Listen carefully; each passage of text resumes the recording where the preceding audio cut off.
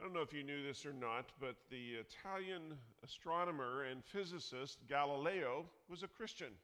Maybe you didn't care, but he was. He is remembered in history for making some important scientific discoveries and in the process challenging the traditional thinking of his day.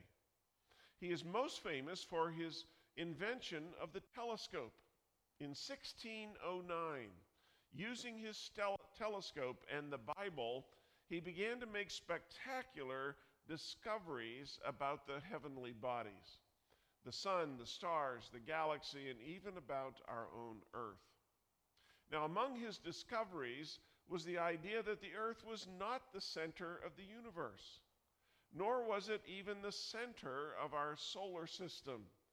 The entire universe did not revolve around the earth, as was popularly taught in those days. He even showed his discoveries to Pope Paul V, but the church turned on him and attacked him.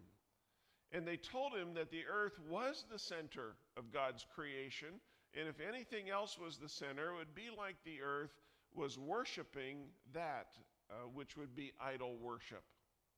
So in 1632, Galileo was called before the leaders of the Inquisition, and he was to answer charges that his writings contradicted the church's teaching and tradition. He was 70 years old at the time, and he was at very least threatened with torture. The outcome was that Galileo was forced to recant his beliefs and state that his observations about the earth moving around the sun were errors and heresy. However, even after he recanted, he was placed under house arrest and treated badly by church officials until he became blind and feeble, and he died on a cold winter's day in 1642 with his son and two of his pupils at his side. Of course, as we all know, Galileo was right, and the church was wrong, terribly wrong, because it was resistant to change. It resisted anything new. Now, Jesus ran into a very similar problem when he began his ministry some 2,000 years ago. At the very outset of what he was trying to do, he received criticism for trying to do things differently, for trying to change things. Time after time, the Jewish leaders and the religious people of that day questioned Jesus, even condemned him for trying to do something new. And we see one of those incidents in Luke chapter 5, the parable that we've selected for today, beginning with verse 33. And Jesus responds to their questioning with this story. Let me explain some of the cultural differences that Jesus was trying to overcome before we read the story. Today in the Middle East, just like in the time of Christ, there were communities which live in remarkable isolation from the rest of the world. Frequently in these communities, the highest ideal, the highest value is nothing changes. Nothing. The highest compliment for a person in one of these communities is to be called a preserver of the traditions and customs. This is what Jesus was up against when he came on the scene, and this is what he addresses in his parable. The incident begins with some religious people asking him a question. Verse 33 says, "One day some people said to Jesus, 'John the Baptist's disciples fast and pray regularly, and so do the disciples of the Pharisees. Why are your disciples always eating and drinking?'" Now, they're saying, "Why do you do things differently, Jesus? Why are you rocking the boat? Why are you threatening the status quo? Why are you going against tradition and custom?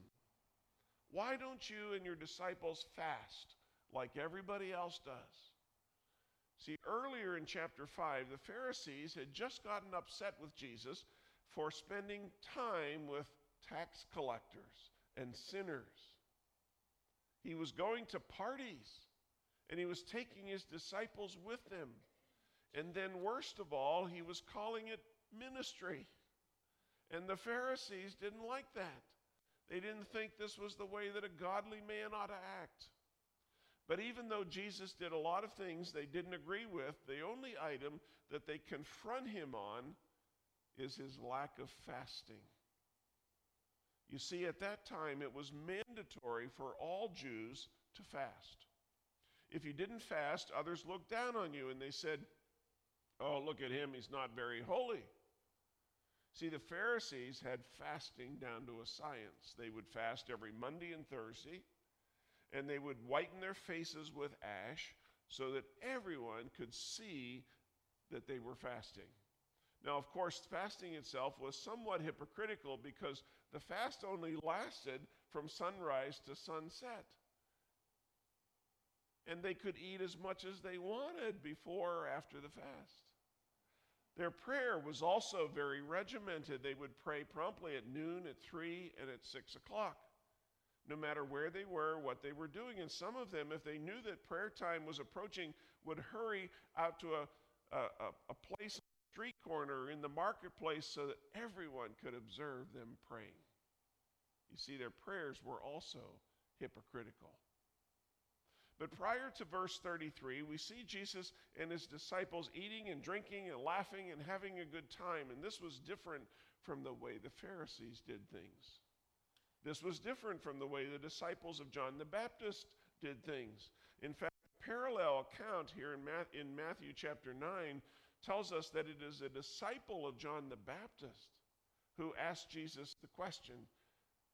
Both the Pharisees and the disciples of John were a little confused by the way Jesus was doing things. So they came to Jesus and they pull him off to one side and they say, "Now, Jesus, you're kind of new to this whole ministry thing and you're kind of young, so we want to help you out. We want to give you a few tips that we've learned over the years. We've been doing ministry for a long time and we know how to do it, and our disciples are well trained. We all agree that you're doing too much eating and drinking and partying and hanging out with too many sinners. And if you want your ministry to be effective, you need to do more fasting and praying." That would be the place to start. And you know what Jesus tells them?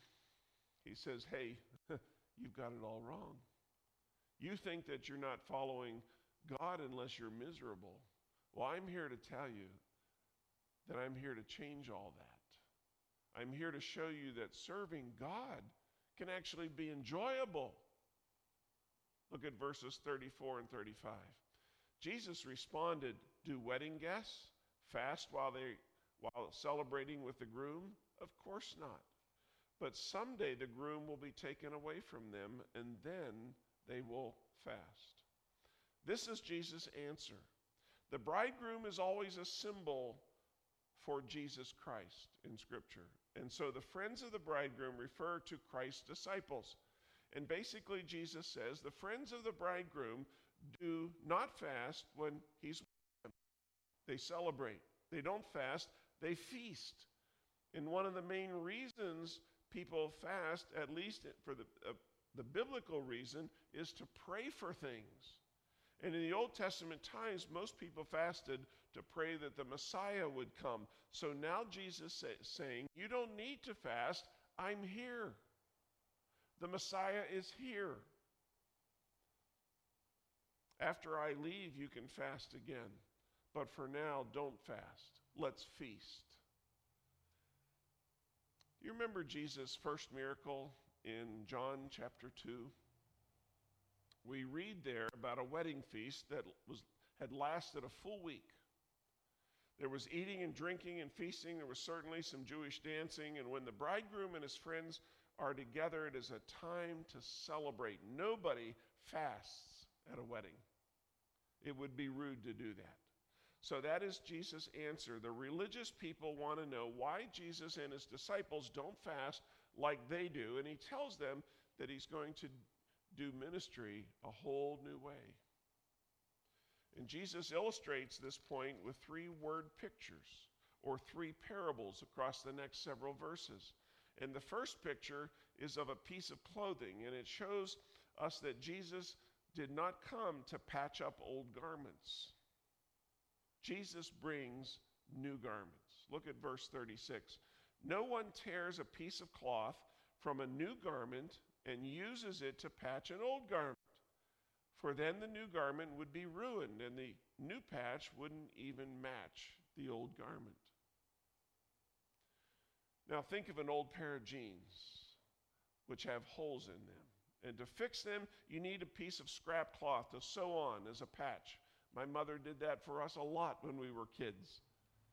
I remember it well. Now, if we sew a new piece of cloth onto an old piece of clothing, after a while the patch will tear away because it shrinks in the wash, while the old piece of clothing does not.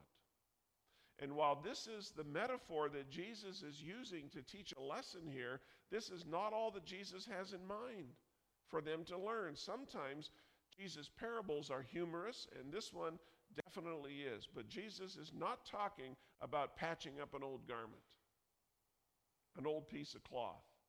He says, no one puts a piece from a new garment, from the new piece of clothing, onto an old one, or the new piece will make it tear. It won't match. But even more obvious, why would you want to cut up the new piece of clothing in order to patch the old? Just throw away the old and wear the new one. Jesus is saying to the Pharisees, the way you were all serving God was okay when it was new. It was a good pair of jeans. God gave it to you with the Old Testament law. But you know what? It's old now. It's full of holes. And I'm here to try and patch it up, to make it last another few months. I'm here to bring you something completely new. I'm here to hand out new clothes. So don't go cutting up to patch your old, something new to patch up your old clothes. Just wear the new clothes. You see, up to this point, the Jews had been trying to live according to the law. But the law could never, ever make them righteous. All it could do was simply cover their sin. And now Jesus is saying, look, you're still wearing your old clothes, folks. They're stained, they're soiled, they're full of holes. The Old Testament law can never, ever make you new again. But I've come to give you brand new clothes, clothes of righteousness. Don't try to cut them up to patch the old clothes. Just wear the new ones. And the lesson for us is that we do not achieve our salvation by obeying the law, but by believing in Jesus Christ. We're not made acceptable to God by obeying the law, but by receiving the love and the grace of Jesus. Jesus came to hand out fresh new clothes, free of charge, to all who would believe. Jesus is offering a whole new way of eternal life, free of charge to all who would believe in him.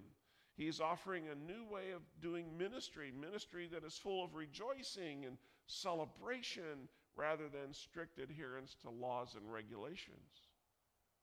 It's out with the old and it's in with the new. But then Jesus paints them a second picture. He goes a step further. He says in verses 37 and 38, no one puts new wine in old wineskins. For the new wine will burst the wineskins, spilling the wine and ruining the skins. New wine must be stored in new wineskins.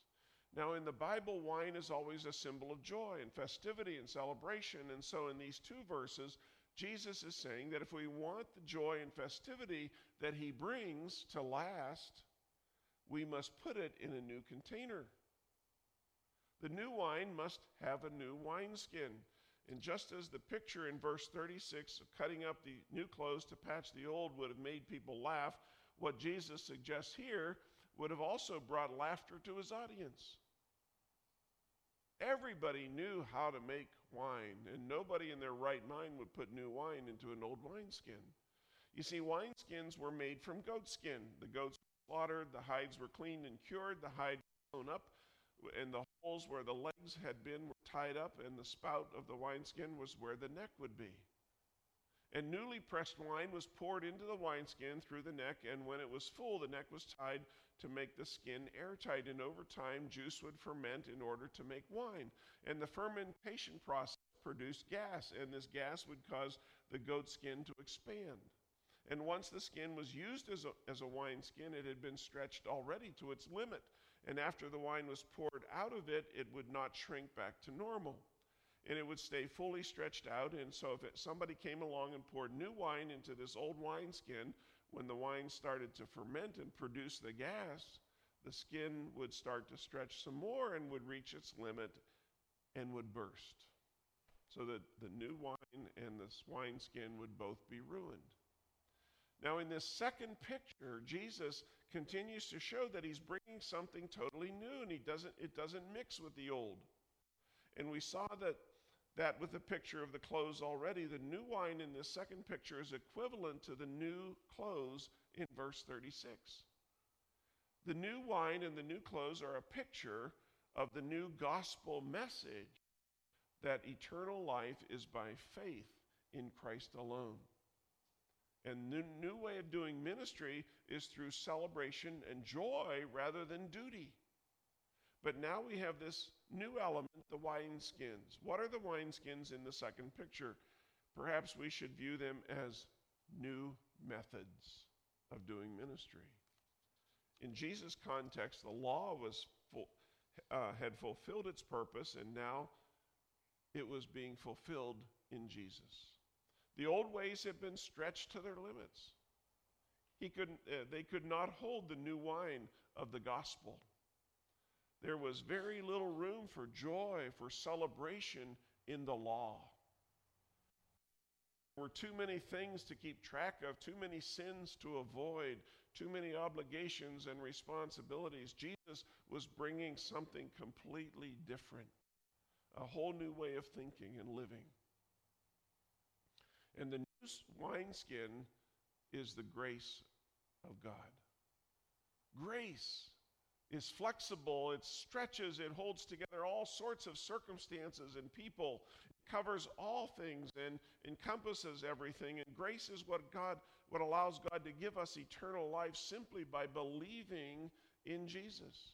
And no matter how bad our life may have been in the past, grace takes us in. The law could never allow for that. The law was rigid. It would not allow many people in, but grace is that all of our sin. We sang that hymn last week, didn't we? Grace is greater than all of our sin. It can take in every one of us. It can take in everyone in the world. The gospel of grace allows anyone to be welcomed into God's kingdom if we just believe in Jesus Christ for eternal life. And beyond that, grace allows us to be joyful in doing ministry. You see, the law provided no room for flexibility, no room for differences. It said, here are 613 things that you must do to fit in with us. And if you miss any of them, well, too bad. You're just simply out. But grace gives us the freedom to be different. It gives us the ability to agree and to disagree. It gives us the privilege of overlooking someone's sin and forgiving someone time and time and time again. And even with grace, though, there are some central things that we must stand firm on. We stand firm on the deity of Christ, don't we? We stand firm on the authority of Scripture. We stand firm on salvation by faith in Christ and a few others. But grace covers us all and surrounds us, and we can be joyful and we can love each other even if we disagree with each other, even when we hurt each other. See, when grace is present, life is a celebration, and there is joy in all things. There's a spirit of openness. There's a spirit of forgiveness. There's a spirit of compassion. When grace is absent, there's a lot of finger pointing and name calling and Bible bashing and criticism of people.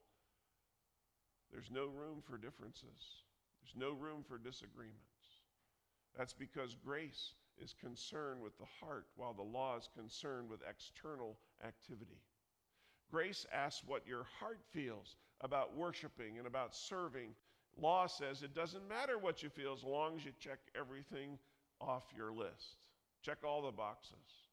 Grace says, I love to worship God whenever and wherever I can, and I'll worship him as much as I can. And the law says you're not really doing devotions unless you do them first thing in the morning and at least a half hour. And you're not really a Christian unless you tithe 10% and attend church at least 75% of the time. And, oh, by the way, you better enjoy it. See, that's law. I grew up in a church culture that talked about grace, but really lived by the law. All the problems in life were the result of sin. Every strong emotion was sinful. Becoming a Christian fixed all of life's problems. Drinking and going to movies and playing cards were wrong for Christians to do. We were taught to live by the law. We didn't learn about grace. Jesus is saying that his new way of doing things will be based entirely upon grace. The new clothes are the new gospel and are the new gospel and the new way of doing ministry. The new wineskin is the grace, which gives us joy and freedom in a way that the law could never give us. But then Jesus, he knew that they had a hard time understanding all of this, so he gives them a third word picture here. And in this picture, he basically says that this new way of doing things is going to take some getting used to. Look at verse 39. But no one who drinks the old wine seems to want the new wine. The old is just fine, they say. Now this verse is kind of confusing to some because it's true that the old wine tastes better. Wine gets better with age. Jesus is not disagreeing with that. The old wine versus the new wine doesn't mean aged wine versus fresh wine. He's talking about a kind of wine people have been drinking for years and a new or different kind of wine. Now, I'm not a wine connoisseur, but I am told that people develop a certain taste for a certain kind of wine. Some people prefer, others prefer white. Some people prefer a particular brand, and generally when they're presented with a new kind of wine that they're not used to, they may not like it initially. Now, this is what Jesus is saying here in his teaching about grace. He is simply asserting that what he is teaching will not be immediately accepted. There's going to be resistance because the old and the familiar status quo will always seem better to people because it's not threatening. The new way of doing things demands that we change, and people don't like to change. People who are used to functioning under the law don't immediately like grace. It's uncomfortable. It seems too loose. There's no list. There's no boundaries. You mean there's not a list of guidelines that I have to follow in order to be spiritual, Ron? Nope. But I like guidelines. I like rules. Do I understand it correctly to say that grace should forgive a person who sins against me every time they do it? I have to keep forgiving them forever? Yes. Oh, I don't like that. There should be a limit, like 7 times or no more forgiveness. Sorry, grace is unlimited. True grace also allows for the possibility that people will abuse it. At least that's what Paul says in Romans chapters 5 and 6, and this is a hard thing for some people to swallow. It's hard to allow for that kind of risk. So at the first taste of grace, most people prefer the old law. Grace takes some getting used to, but if we give it time, we will end up enjoying it more than we ever enjoyed the law. Learning to live in grace can take years. But when it finally clicks with us, it releases us from the fear of rejection and the endless lists of responsibilities. It keeps us from comparing ourselves with other people, and it brings joy and peace to our life. And the benefits of grace far outweigh the familiarity of burden and the burden of the law. The law is a harsh master, but after a while we get used to it and we feel comfortable with it. But grace, though it's scary at first, is liberating. It's freeing. Some of you, let me close with a story. Some of you may have seen the 1994 film Shawshank Redemption. It's a story about a banker named Andy who's accused of murdering his wife. He is innocent, but he's found guilty and put into prison. And in prison, Andy becomes good friends with another convict named Red. And one day, a friend of theirs was let out on parole after being in prison for almost his entire life. And this man who had lived his whole life in prison didn't know how to function when he was set free. So he ended up taking his own life. And Red and Andy are trying to understand all of that, and all they want is freedom, and they cannot understand why their friend would commit suicide after gaining his freedom. And Red and Andy are sitting in prison in the courtyard, staring at the dingy gray walls, and Red says, "At first you hate these walls, then you get used to them. Then you can't think that you can't live without them." And that's exactly what Jesus is trying to teach about the law. It's like living as a prisoner. It's living with boundaries and stone walls and chains. And it sounds bad, but when people get used to it, they can't imagine living any other way. And that's why many convicts, when they gain their freedom, struggle with functioning in society. Well, the movie ends with Andy escaping prison and going to Mexico, where he starts a charter fishing company, and Red gets paroled, and he also goes down to Mexico to help with this new company, and neither of them knows what the future holds or whether the company will be successful or not, or where they will even get their next meal at first. But they're taking a risk. They are free. They are both doing what they've always dreamed of doing. And in Jesus' picture, that is what grace is. Jesus wants us to do things in a whole new way. Revelation chapter 21, verse 5 says he comes to make all things new.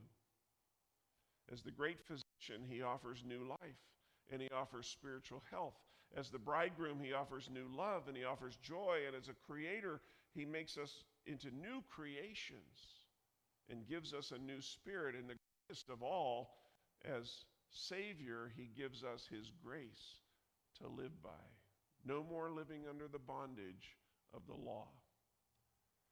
Like Galileo, Jesus was eventually put to death for the changes that he brought to that culture. But how grateful we can be for those changes, because the new way is a life of celebration. And it's a life of joy. Pray with me. We love you, Lord, because although we find it hard to understand what you are always saying to us, you are always helping us on this spiritual journey, and we can depend on you for sure and careful and just guidance. May we always hear what you are saying to us through your word. And with your help, live it out until you come again and we are transformed in your glory. In the name of Christ we pray.